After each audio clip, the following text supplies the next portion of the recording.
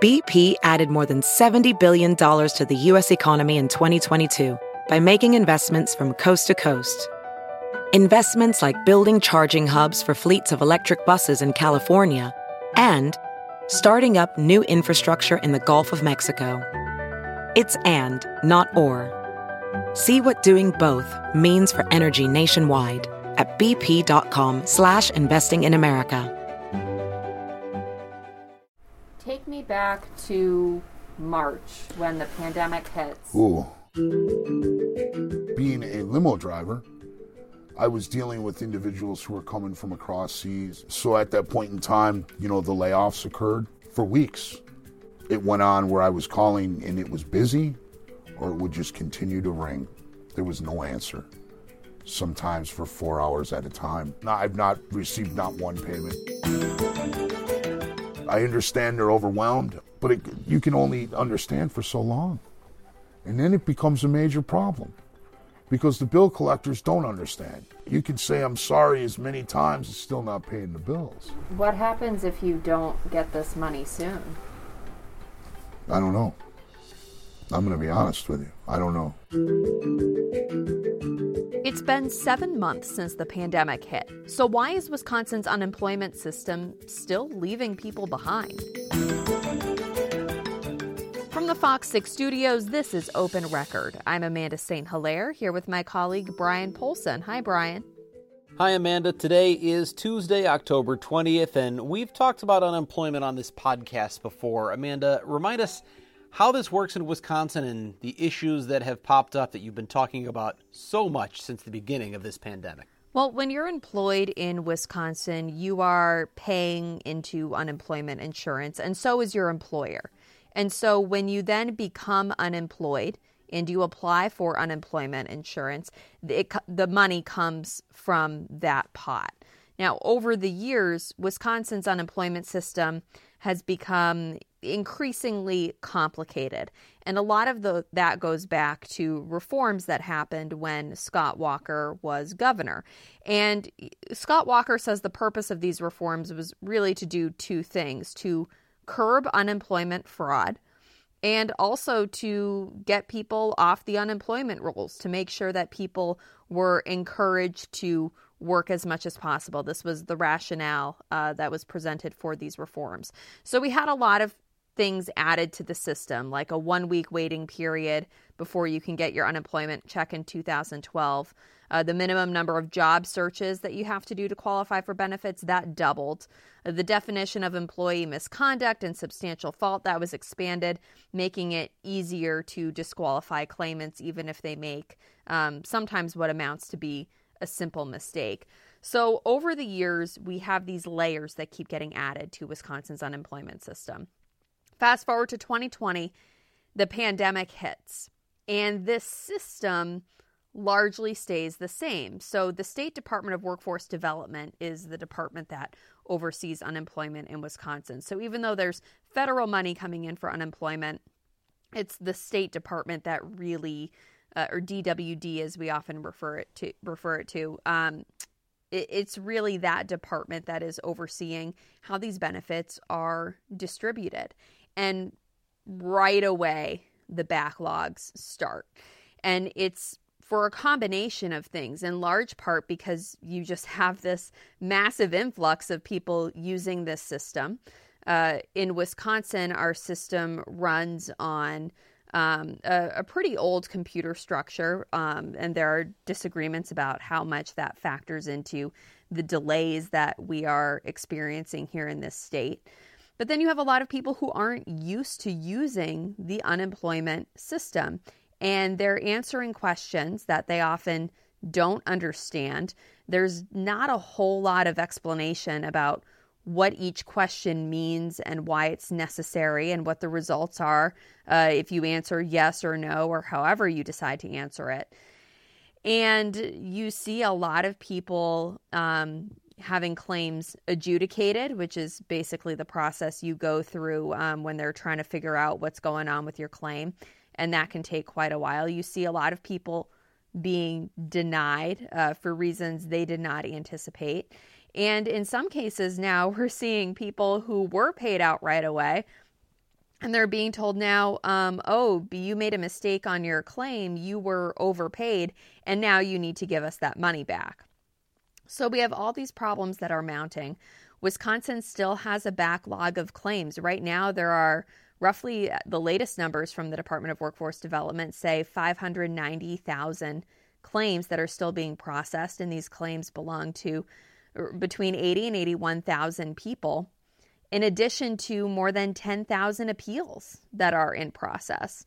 So we still have people who have waited weeks and months and have not received a single unemployment check.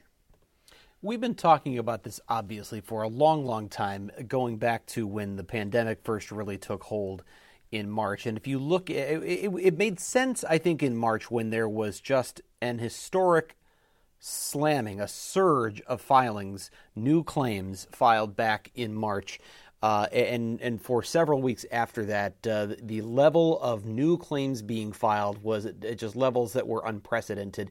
And I think most people were willing to give the state, cut the state some slack here and say, okay, this is unprecedented. It's going to take time to sort this out. And you have done story after story after story in the ensuing months. It's now October. It's been 7 months. And in your latest report, you talked about that number, 590,000 claims that are still being processed. At a certain point, people go, all right, state, get your act together. What's going on? Why is this still such an enormous problem 7 months later? And this is where the finger pointing really starts. So an employment attorney we often speak to named Victor Forberger, he gives very blunt interviews about, in his opinion, what the state of the system is.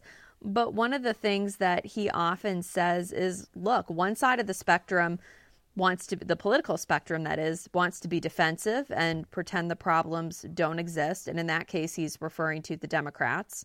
And he says the other side, the Republicans, want those problems to not be fixed so they can campaign on them and point to the other side and say, see, here's how bad they botched unemployment.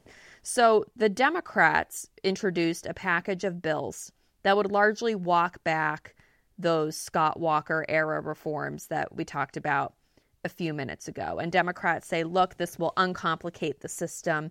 This will make it easier, because this system was not designed to handle a pandemic in a situation where you have to get a large amount of claims out quickly. Republicans have zero appetite to do that. The legislature has not given any indication that it will take up these bills. Now, employment attorneys like Victor Forberger say there are still things the state should be able to do. So you look at the state of Michigan, series of executive orders related to unemployment insurance that cut out just large chunks of typical problem areas. So, for example, in the state of Michigan, they said, you know what, through this executive order, we are only going to look at your most recent employer. Because one thing that can really trip people up is, let's say you left a job in January, right? You didn't file benefits for it. You just quit. You didn't like the job. You started a new job, and then you got laid off because of the pandemic.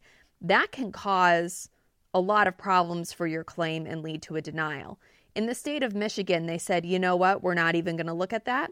We're only going to look at your most recent employer. Now, the state Supreme Court in Michigan just struck down many of those executive orders. So there's a big question about what happens to the unemployment system now. And that's what the state of Wisconsin is worried about. If you issue these executive orders, they then become subject to being fought at the Supreme Court level. And if it gets overturned, what happens to your unemployment system then? Does it become even more complicated? But it could even be, if you talk to employment attorneys like Victor Forberger, he says it could even be as simple as having better walkthroughs of what these questions are when you're filing for unemployment and what they mean. So an example he gave is, if I have a back injury and my doctor says, because of my back injury, I can only work 20 hours a week. That means you should be answering yes to being available for full-time work, because your full-time work is that 20 hours a week. most people don't know that. You hear full-time work and you think, well, no, I should say no to that because I didn't work 40 hours a week. And if you're going through the state's website and if you're filing your unemployment claim, there's really nowhere that explains that to you. So there are a lot of spots like that where it's easy for people to trip up, answer a question wrong.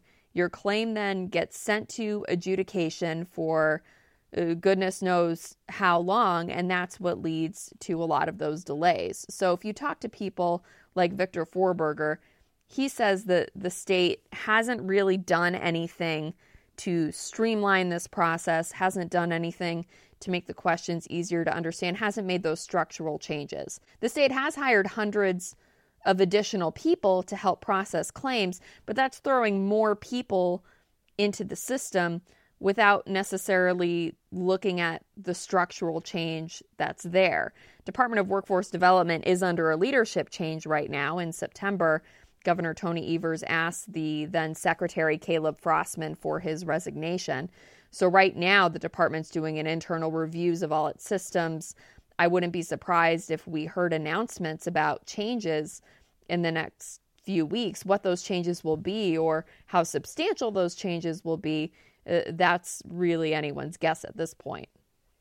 What I have really seized upon in watching your stories throughout this process is if you're someone who has a fairly simple claim, straightforward claim, and you fill out all of you answer all of the questions and there aren't any real questions or surprises, you're going to be fine.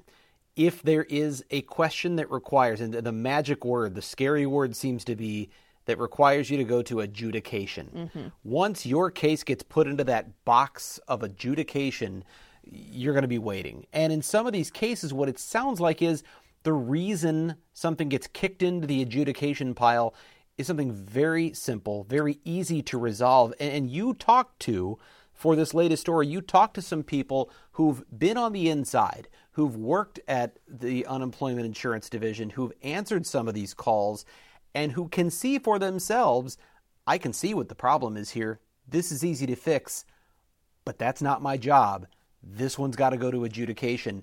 It seems like there are things, this is one of those where the bureaucratic red tape is really getting in the way of resolutions. Yes, so I spoke with mostly claims specialists, and these are people who we did not reveal their identities because they were not authorized to talk to journalists. But claims specialists are, if you're someone who has to call about an unemployment issue, you're probably going to be talking to a claims specialist.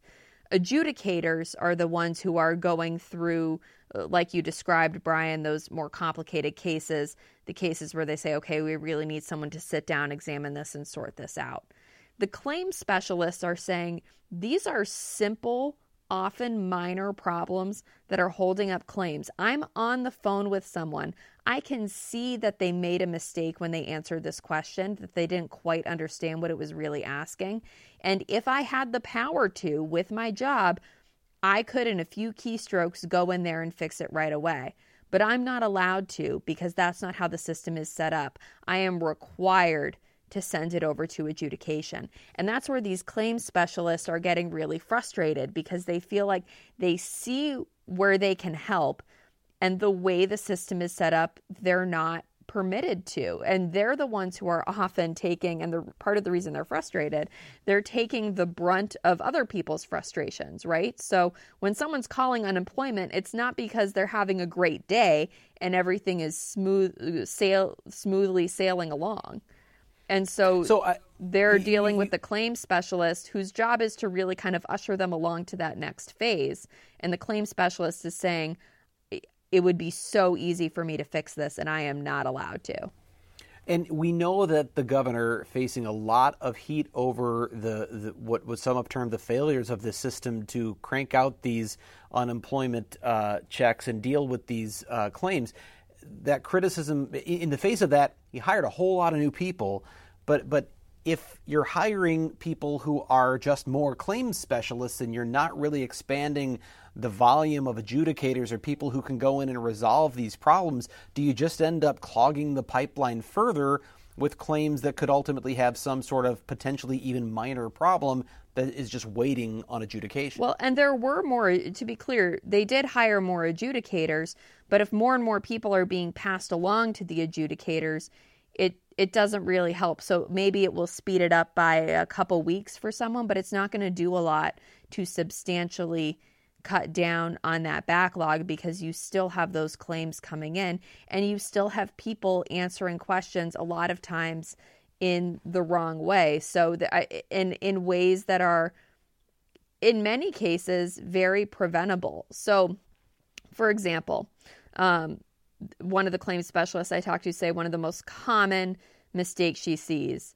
is the available and able to work requirement, right? You need to be available and able to work in order to collect unemployment in the state of Wisconsin. A lot of people will accidentally say they were unavailable and unable to work because they did not understand that question the way it's worded. So you can hire more people to sort through that, or employment attorneys say you can just fix the question or you can go through and explain to people how to appropriately answer that question or what we mean when we're asking that question. Well, and for anyone who's gone through this, sometimes, if you don't know the significance of how you answer that question, or essentially how you should be answering it, if you're confused by the question, and we can all imagine that's not a hard thing to do, especially when you're dealing with questions over a computer, you don't have a person to speak to and ask this.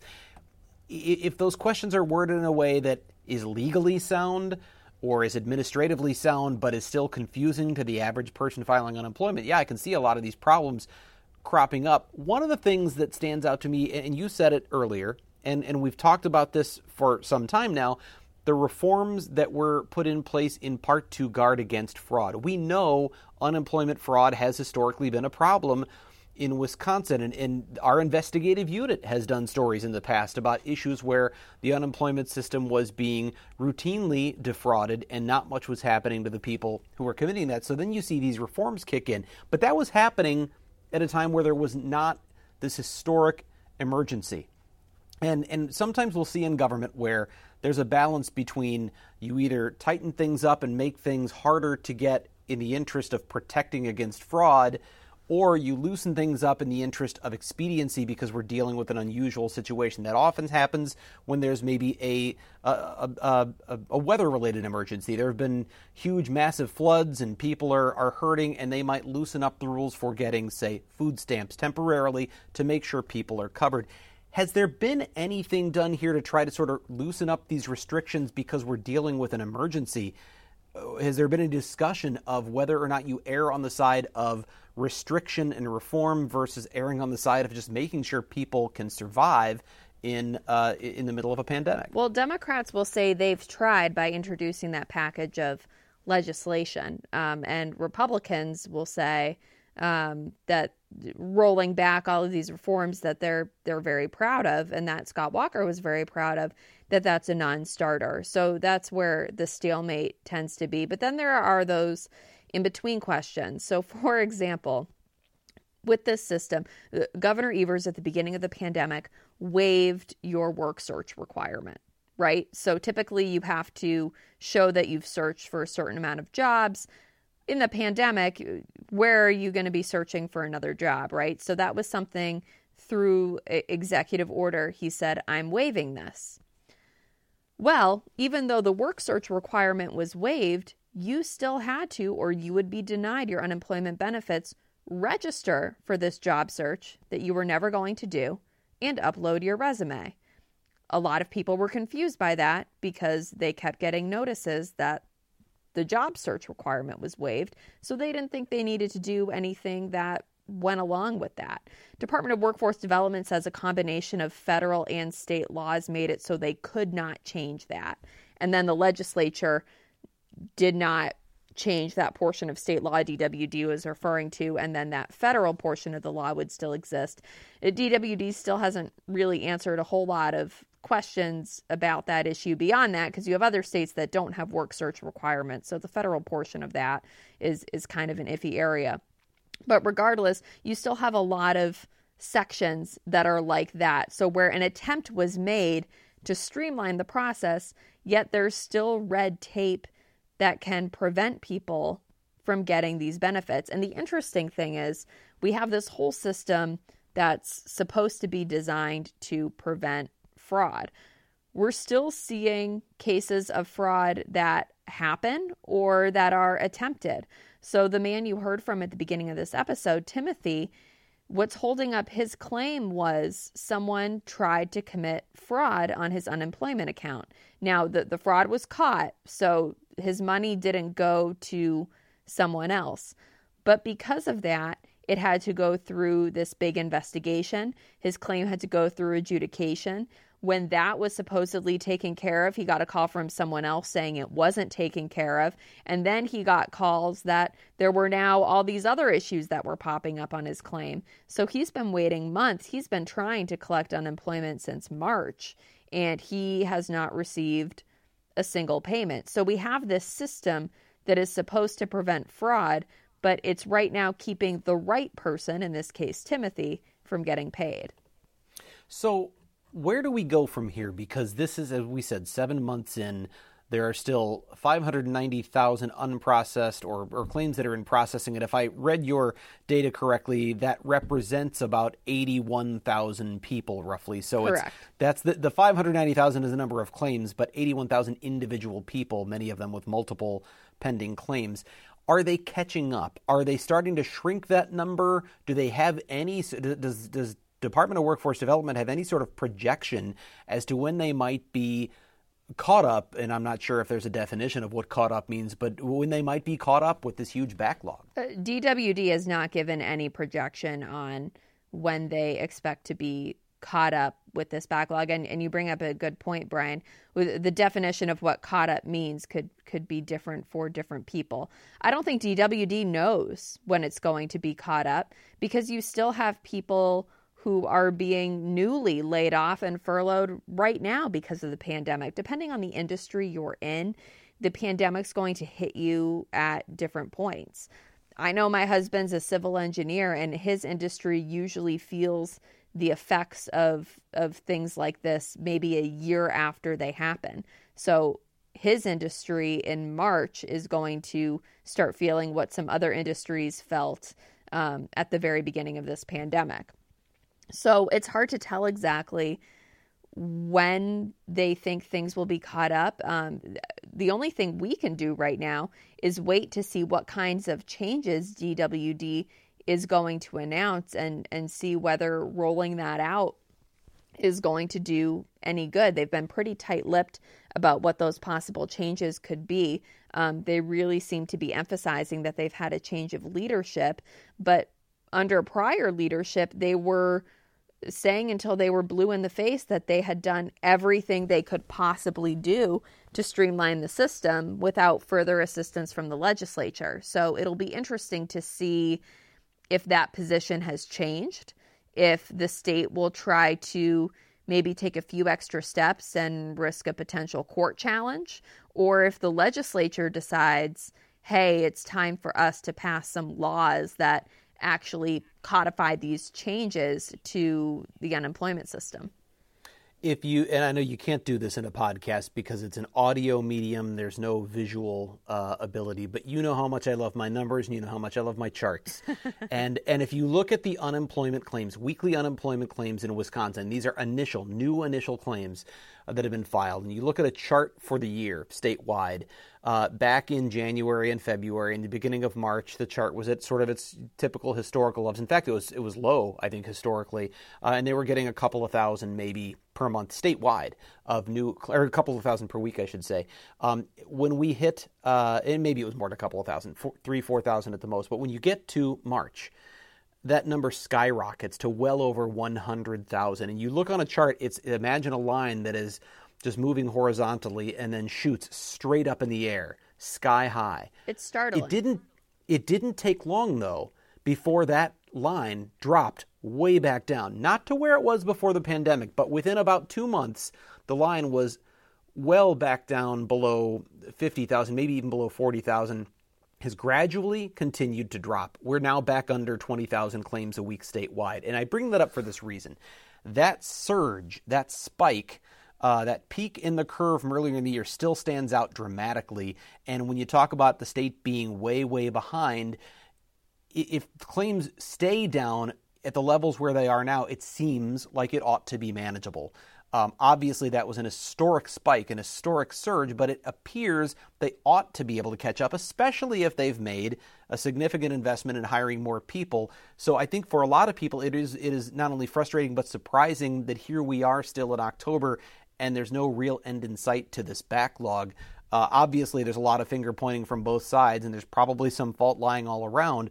But I think for the people who are sitting at home who are just trying to answer the questions the best they can and who desperately need some kind of help, I think they're certainly hoping for more than an uncertain future as to when they're going to get answers.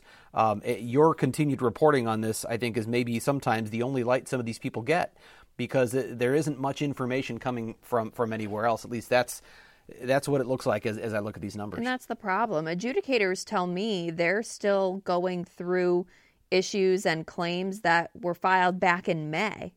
It's October. So if right now we're still dealing with May, that gives you a sense of why the backlog is still a problem. And by the way, we're now coming up on a whole new problem if people who have been paid out their claims are now being told, oh, by the way, you made a mistake and you were overpaid. You now owe that money back. Well, that money's been spent. That money's gone to paying bills, and it was money people needed, so they don't have that money to pay it back. So it will be interesting to see, how much effort is exerted toward recouping some of those overpayments versus the effort being made to get people paid who are desperately waiting for their claims. Right, and that's something. I mean, it's nothing we say on here is going to make it any less frustrating for the people sitting at home waiting for that money. I mean, it's common in interviews for people to start crying and break down about this issue and just talk about the physical toll that this stress has taken on their lives, not being able to eat, not being able to sleep. I talked to one woman today who is dealing with an eviction notice, and she's just going into debt more and more by the day. Her plates on her car expired. She doesn't have enough money to get those renewed. And so now if she does have a job interview, she's worried about taking her car and driving to that interview. So it just becomes this cycle and this spiral for people. And it's nothing we say here can bring them comfort. What's going to bring them comfort is getting that unemployment payment.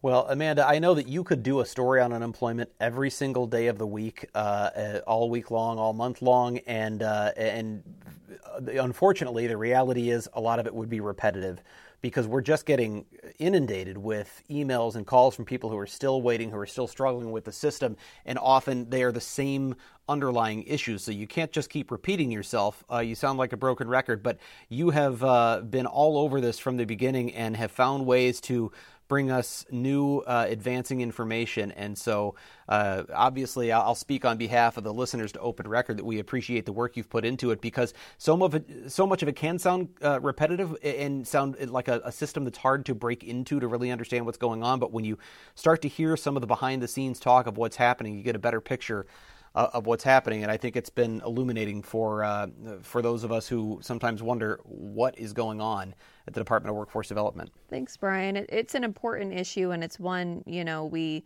like you said, there are a lot of different aspects to this pandemic we have to cover. And I think journalists right now, we're in a state of, sometimes it feels like we're drowning in all the news that we need to report on and the issues we need to get out there, and they're all important. But this issue, especially just with the number of people it affects and with how complicated it is, right? The beauty of what you and I do is we get a little more time than most people do in TV news to explain a complicated issue. And we have the benefit of visuals to help us show people how something works. So I think that combination can really help drive home for people. Even though it's a very little comfort for them if they don't have a check, at least they understand what's going on and what some of the common issues are. And the more we can explain it, hopefully the easier it is for people to answer those questions, do it correctly, and ideally run into fewer issues along the way. Well, Amanda, thank you as always. And of course, we're going to continue bringing you these twice weekly episodes of Open Record as we cover the COVID-19 pandemic, presidential election, police community relations, the unemployment system, so much more. If there's a topic you want us to discuss or an issue you think we should investigate, send us an email to fox6investigators@fox.com. That is Fox, the number 6, investigators@fox.com. As always, thank you to the people who make this podcast possible. Producer Pete, Dave Machuda, Suzanne Barthel, and Sarah Smith. Please subscribe to Open Record if you haven't done that already. You can find it wherever you do your podcast listening. Thanks for listening to Open Record. I'm Amanda St. Hilaire, and for Brian Polson, we will be back on Thursday.